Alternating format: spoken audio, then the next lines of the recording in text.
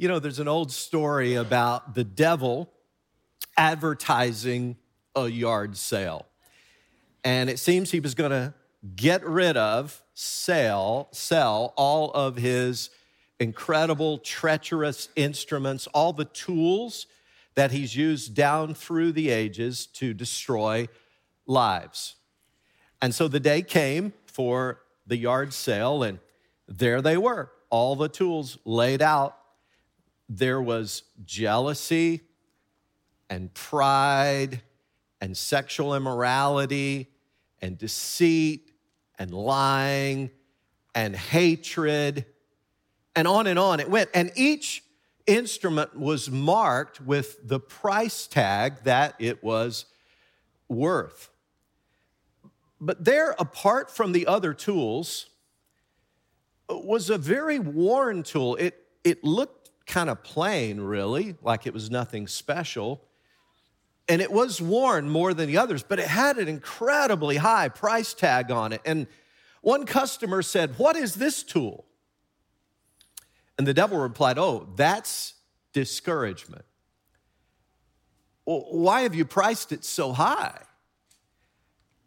And he said, "Because discouragement is more useful to me than all the others.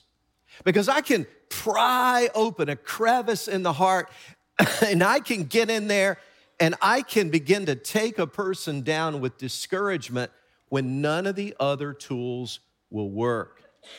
And it's so badly worn because I use it on almost everyone, since so few people know that it belongs to me. Do you ever get discouraged in this life journey? "I am now the most miserable man alive. Whether I shall ever be better, I cannot tell." Do you know who said that? Abraham Lincoln. As he had just had failure after failure in his life, it had plunged him into a pit of discouragement. I don't know about you, but I definitely get discouraged. And I'm a little encouraged by the fact that I'm not the only one. In fact, one of our heroes of the faith, the one we call the Apostle Paul, one of the writers of Scripture, had his own struggles with this. You see, he had been in 4 cities in a row where bad things had happened. Boom, boom, boom, boom, right on one on top of the other. He'd been in Philippi, where he'd been beaten to within an inch of his life and thrown in a dungeon in stocks. And then he had gone from there to Thessalonica, and a mob was incited, and they began to go after him to rip him apart. And then he went on from there to Berea, where there was more controversy, and he was driven out of the city. And then he went from there to Athens, where he reasoned with people there in the Areopagus. But even there was opposition against him. Boy, is anything going right? He must have thought. He was deeply discouraged. And now he arrives in the next city, a city called Corinth, and he's all alone, he's weary, and he's deeply discouraged. I don't know for sure, but my guess is he was probably thinking of kind of throwing in the towel on this missionary gig. But that's when it happened. And by the way, don't let this get lost on you today, follower of Jesus. Just when you are ready to throw in the towel, just when you're ready to quit, that's when God often intervenes and gives you just the word, just the bit of encouragement that you need so that you can keep on going. Look at what God said. And he gave him this message in a sort of supernatural revelation. One night, the Lord spoke to Paul in a vision. This is from Acts chapter 18, starting in verse 9. "Do not be afraid. Keep on speaking. Do not be silent. For I am with you, and no one is going to attack and harm you, because I have many people in this city."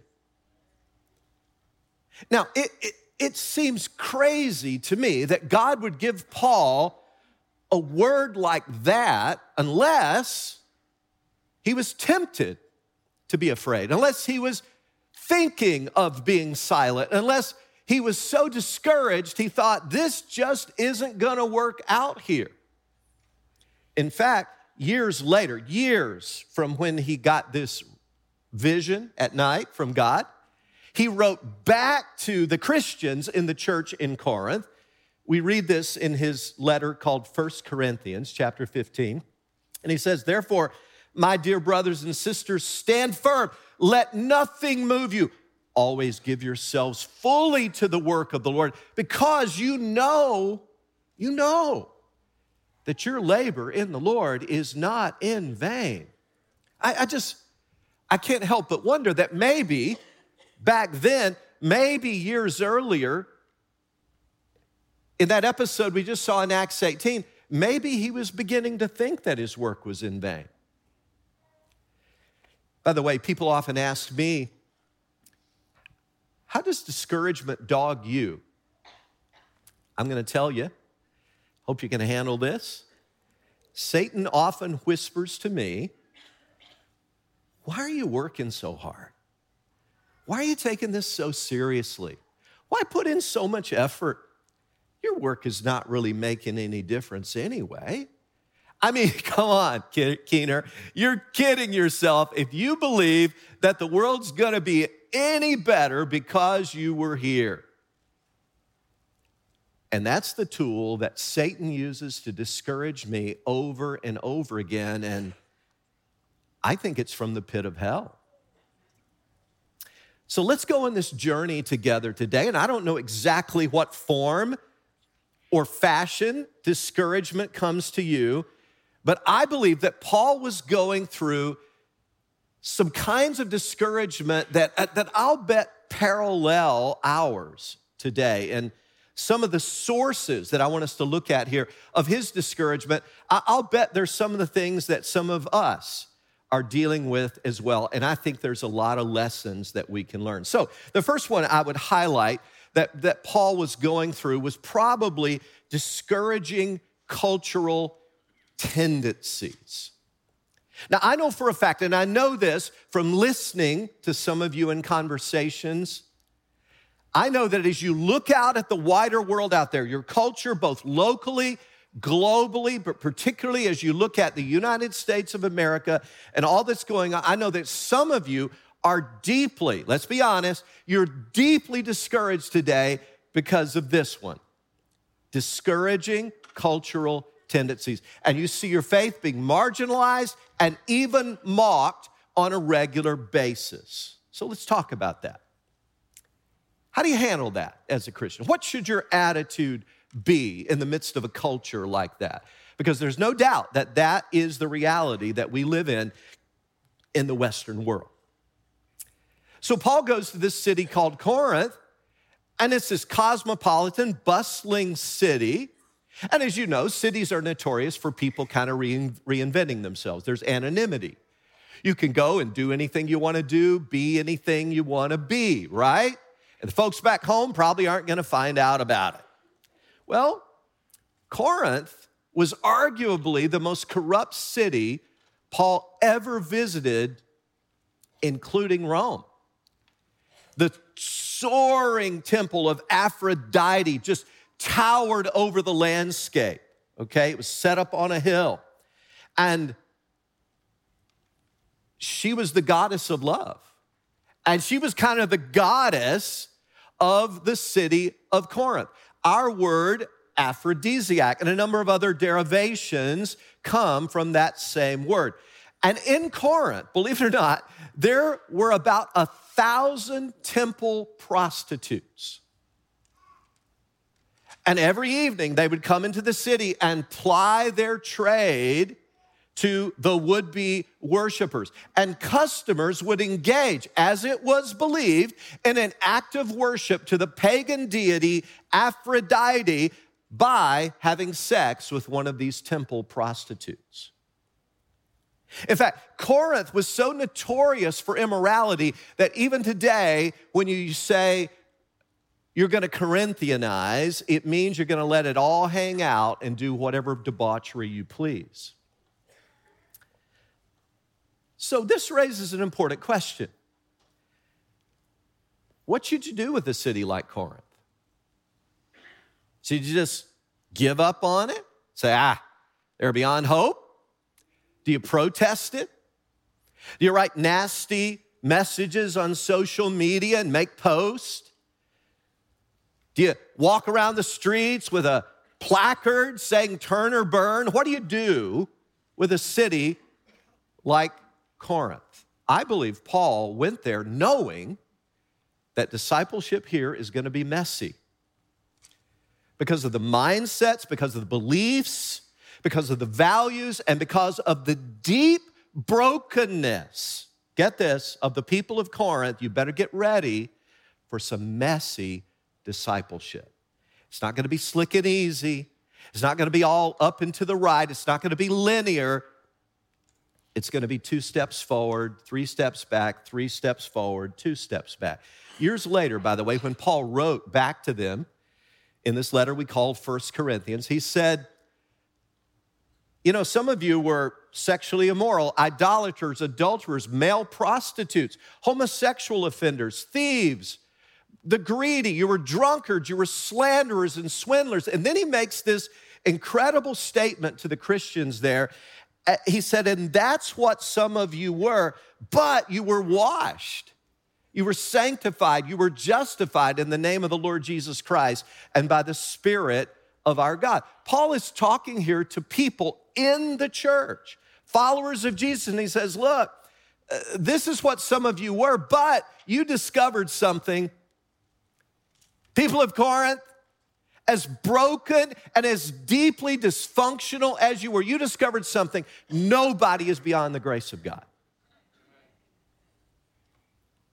So how do you handle a city like Corinth? What do you do, Christians, when your cultural tendencies are, so many of them are seeming to go kind of bad in a bad direction? I hope I don't need to tell you the worship of Aphrodite is alive and well in our culture. I'm told that the pornography business is one of the most lucrative businesses in America, and it grows every single year.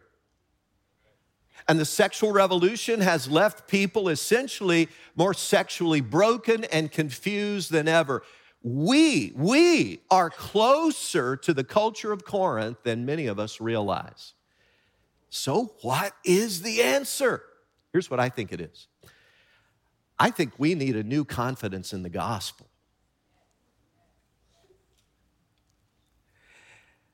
I think when Paul came to Corinth, he didn't feel adequate for any of these issues. He didn't know how to solve them, but he had the gospel. He had the gospel. And look at what he said later when he wrote back to them. He said, for I resolved to know nothing while I was with you except Jesus Christ and him crucified. Now, that to me takes on special significance when you realize all of the context. Paul didn't come to solve all their sexual immorality issues because he didn't know how, honestly. He didn't come to protest their goddess Aphrodite and single-handedly take on all their idolatry. Paul's strategy was pretty simple. I'm going to preach the gospel, and then I'm going to let God clean them up. His was not an outside-in strategy. It was an inside-out strategy. Not outside in. That never works very long. It's inside out. That's the only thing that will work over the long haul. But when he first arrives, he's kind of overwhelmed, it seems. He just is overwhelmed by the wickedness of the city. And so that's why when this word that we looked at earlier in Acts 18 came to him, do not be afraid, keep on speaking, do not be silent, for I am with you. No one is going to attack and harm you. That must have been so special because guess what? In the 4 previous cities, count them, 4 in a row, he had been attacked and harmed. assaulted both verbally and physically. And now it's like he's moving into another war zone, and he must have felt utterly inadequate. In fact, he described it later in chapter 2, verse 3. I came to you. How did I come? In weakness and fear, much trembling. I'm looking around at this cultural chaos, and man, I'm thinking, this is beyond me. I had no power in my own to tackle this, but I had the gospel. And it is infused with the power of God for the salvation of everyone who believes. So brothers and sisters, if you're feeling a little bit discouraged about looking out at the cultural tendencies, my antidote for that I would suggest is just a renewed confidence in the gospel of our Lord Jesus Christ. It still saves, it still changes lives. Praise be to God. But there's a second thing I want us to consider as a source for why he might have been discouraged, and that is discouraging personal realities. One thing to kind of look out there at the culture, it's another thing to have kind of things in your own life, they're bugging you. One of them was he is lacking friends. When he shows up in Corinth, Paul is all alone. Now, he usually worked with a team, and Silas and Timothy had been with him in these other, or at least in some of the other cities I named. But they had stayed behind in Berea when he was forced out of the city. So he went on to Athens, and they never caught up with him in Athens. And now he's moved on to Corinth, and they still haven't caught up with him. So his friends are nowhere to be found. And it's discouraging. It's discouraging when you feel lonely and friendless and like there's nobody you can really confide in. That is discouraging. But again, God comes through. God comes through when we need him. And he meets a couple in Corinth named Aquila and Priscilla. They're a married couple, husband and wife, and they're these Jewish believers. They'd been living in Rome until Claudius, Emperor Claudius, expelled all of the Jewish people from Rome. He said, you gotta leave. And so they did. And Aquila and Priscilla made their way to Corinth. And guess what? They are tent makers by trade. That's what they did for a living, to earn money. Tent makers. Tents were regular accommodation, and they weren't just for recreation like they typically are today in America. Just when you want to go have a weekend camping out. People actually use tents a lot more than they do today. So they struck up a friendship.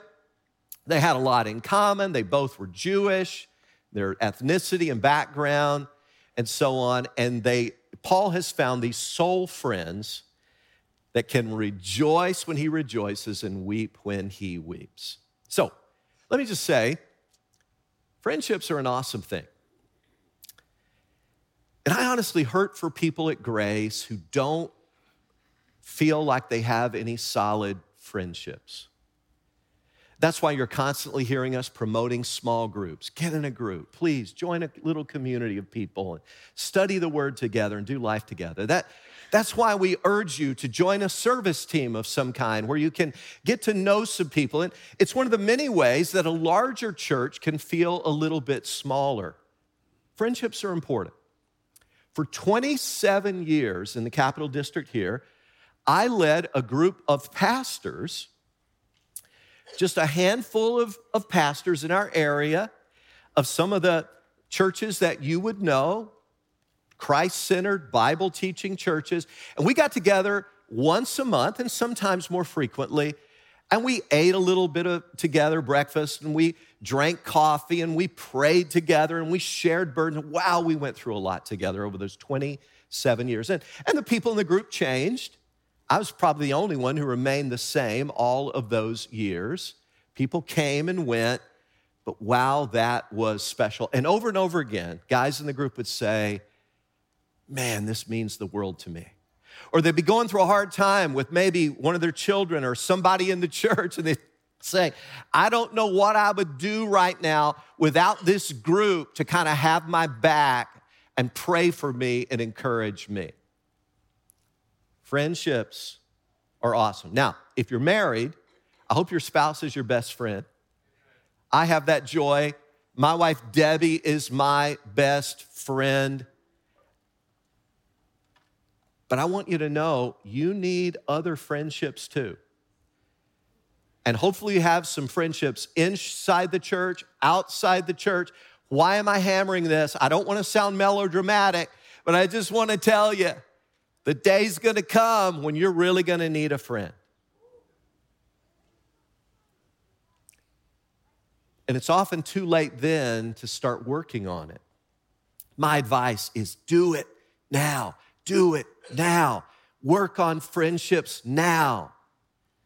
Last Sunday, the Masters was wrapped up last Sunday, and congratulations to the Spanish golfer Jon Rahm, who won the Masters in some of the most horrific weather that the Masters golf tournament has ever seen. But Jon Rahm did a great job.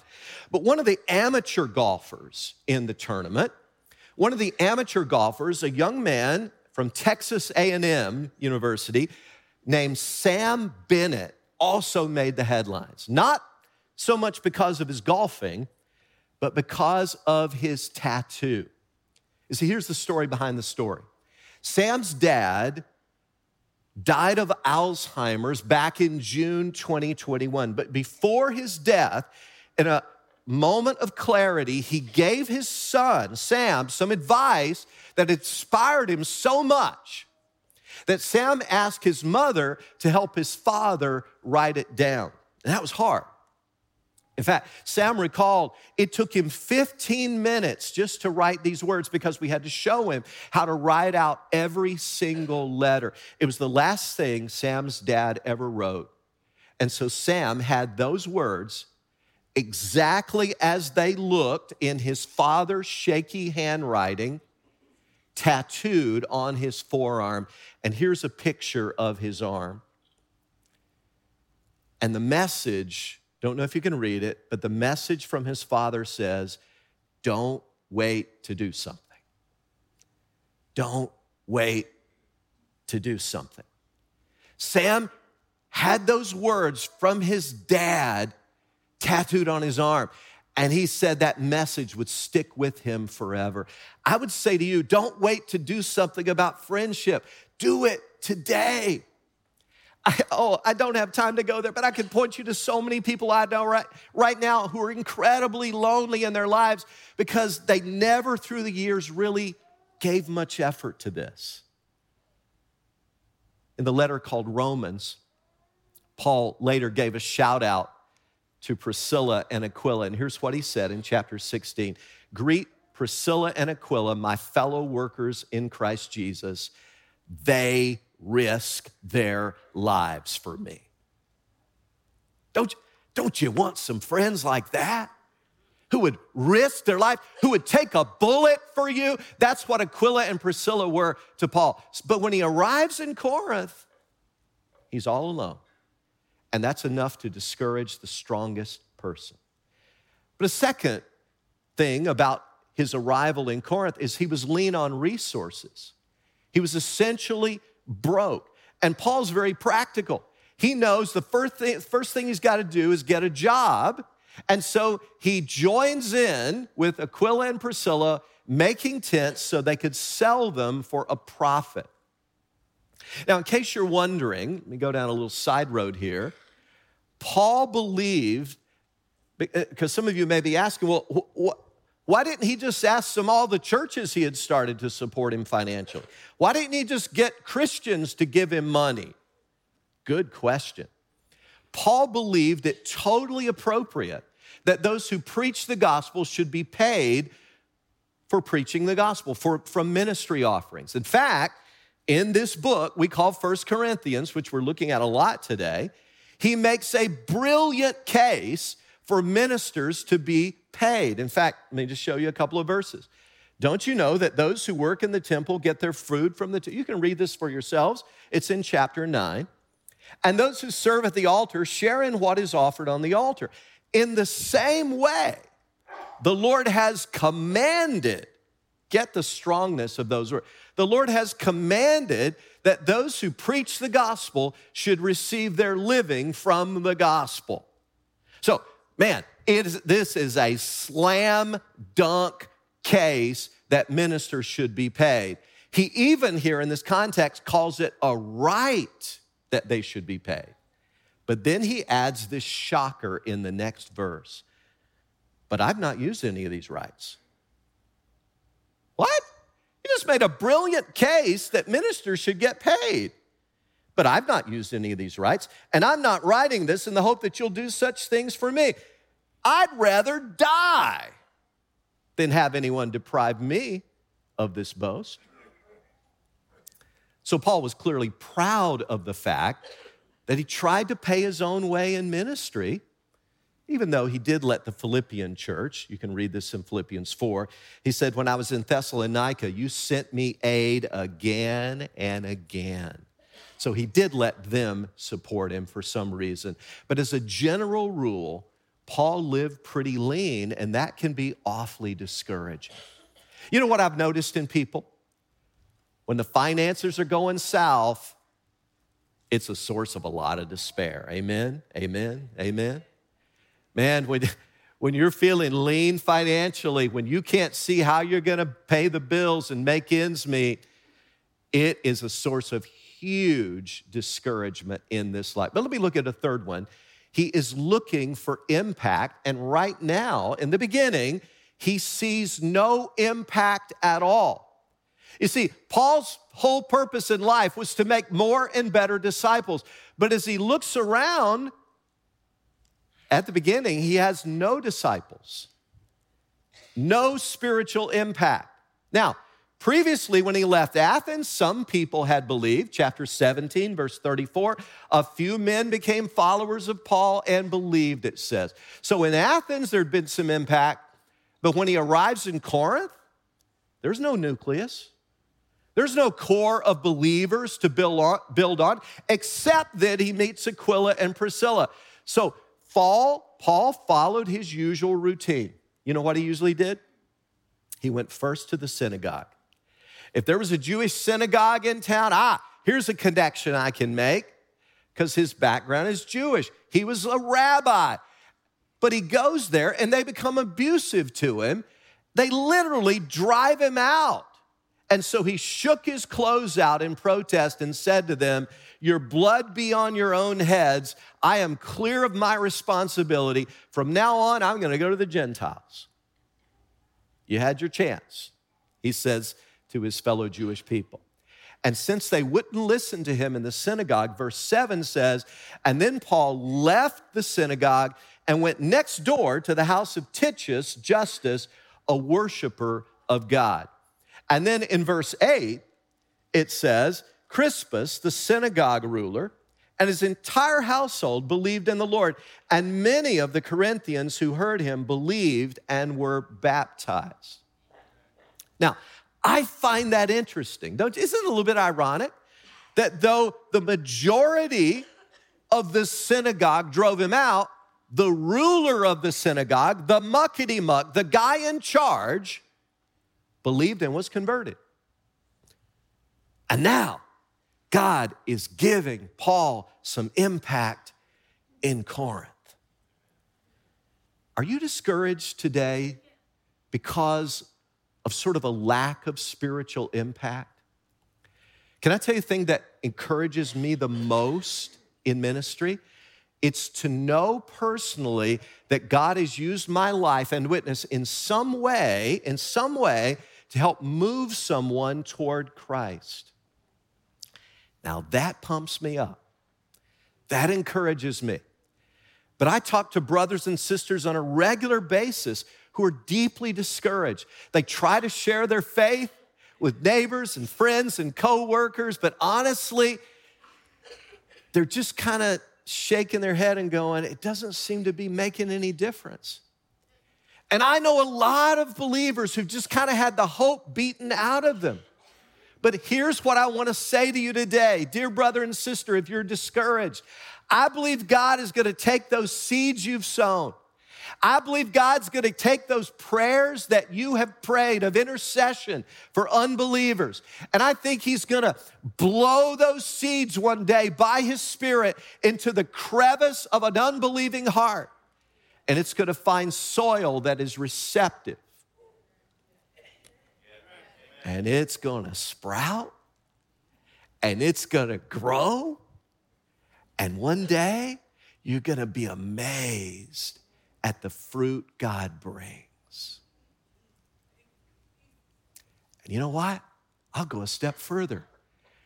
You may never know it here on the planet, but one day you're going to be walking down a golden street in heaven, and somebody's going to say, as they tap you on the shoulder, hey, you probably don't know me, but I watched you. Yeah, see, I really didn't believe at that time, but I watched the way you navigated life. And I knew you had your struggles too. And I watched how you went through hard times. And I could tell you were discouraged, but you hung on to your faith and you kept living for Jesus. And I'm here today because of those words you shared with me. I urge you to keep on sowing those seeds. God's going to make gospel seeds grow, brothers and sisters. But one final thing today, I want to talk for a moment about discouraging church dynamics. Now, why do I say this? All of the churches Paul planted and served, of all of them, the Corinthian church was arguably, I think this is fair to say, the most frustrating to him, okay? Now remember, I said when you go to a city like Corinth, discipleship is going to be messy because the brokenness is very, very real. Please understand, the letters we have in our New Testament, when you open your Bible, these letters from various apostles, you know what they are? They're written to correct problems for the most part. They were written back to local churches and to individual leaders to deal with issues that were going on. Now think about this with me. The church in Thessalonica had its problems, and Paul wrote 8 chapters total to address those problems. 8 chapters we have in our New Testament. Church in Philippi had its problems, and Paul wrote 4 chapters. Church in Colossae had its issues. They did. And Paul wrote 4 chapters to address some of those issues. In Rome, there were all kinds of problems there too. And Paul wrote 16 chapters to address some of the problems and stuff in Romans, as well as give doctrinal instruction. Are you ready for this? Paul wrote 29 chapters to the Corinthians. They were dysfunction junction. People are getting drunk at the Lord's Supper, just having a hootenanny of a time. There was unbelievable selfishness going on and factionalism. And a guy sleeping with his stepmother. Discipleship is messy in Corinth. There were some pretty, sucky disciples there. Corinth was a difficult place to plant a healthy church. I think the Capital District is too.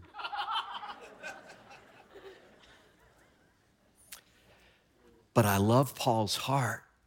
He had the audacity to take the gospel to the most promiscuous city in the Roman Empire with the absolute confidence that the gospel of Jesus Christ is the power of God for the salvation of everyone who believes. Sexually immoral, idolaters, adulterers, male prostitutes, homosexual offenders, thieves, murderers, drunkards, slanderers, swindlers. I mean, who do you want to name? And again, he says, and such were some of you. But you were washed, you were sanctified, you were justified in the name of the Lord Jesus Christ and by the Spirit of our God. That describes Grace Fellowship completely. Every person in this church who's been saved by the grace of God and is being sanctified is a trophy of God's grace. Every single person. And he's not done with us yet. The work he started, he will finish. So do you get discouraged? Sometimes, honestly, I feel like ministry and life is futile, and I'm tempted to quit. But God has promised we will reap a harvest if we don't give up. There's a true story about the great pianist Paderewski, who was coming to New York City at a small little venue to give a piano concerto, and it was sold out months in advance. It was a formal event, so everyone's decked out in formal attire. But one mom decided to bring her 9-year-old son. Now, that probably wasn't the wisest thing to do at an event like this, but she wanted to help her son get inspired. He was balking at his piano lessons. He just didn't want to take them. And she thought, well, maybe if she heard this brilliant artist, that he would be inspired to take his piano lessons seriously. Well, before the concert, he went to the bathroom 4 or 5 times. He was up and down and up and down.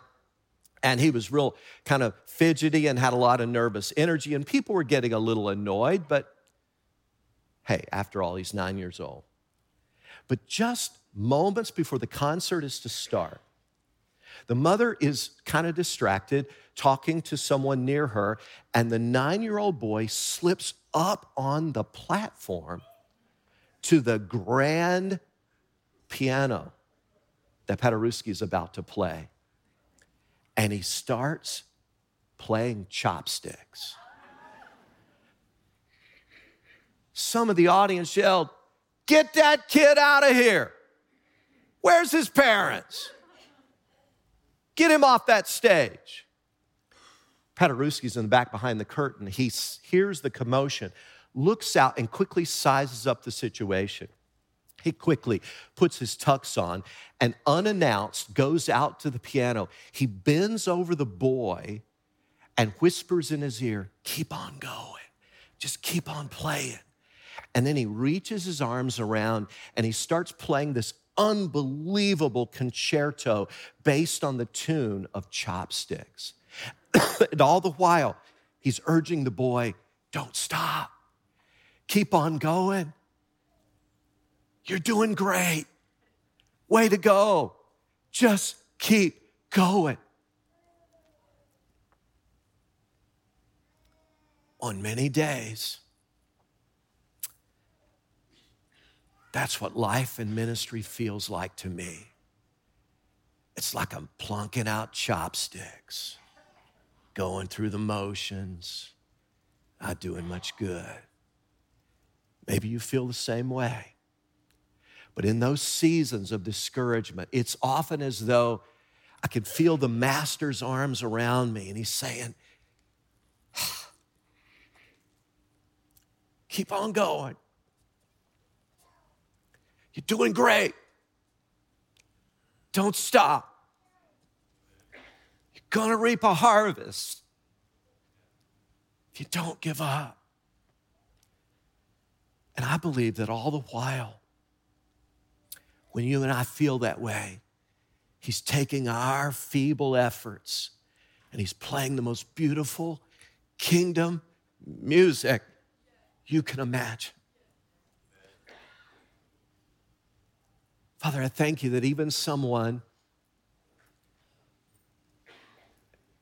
as godly as the Apostle Paul got discouraged. It's a part of this life. Many of us feel discouraged today. So I pray for that sister right now. She's just right on the edge of quitting. Would you put your arms around her and say, "Keep on going. You're doing great. Don't quit." For that brother who just had the worst week of his life, he's He doesn't even know right now if you even hear it when he prays. Would you put your arms around him and say, don't stop. You're doing great. Keep on going. And Lord, let us see that harvest one day. Because you promised that if we don't give up, one day the harvest is coming. In Jesus' name, amen.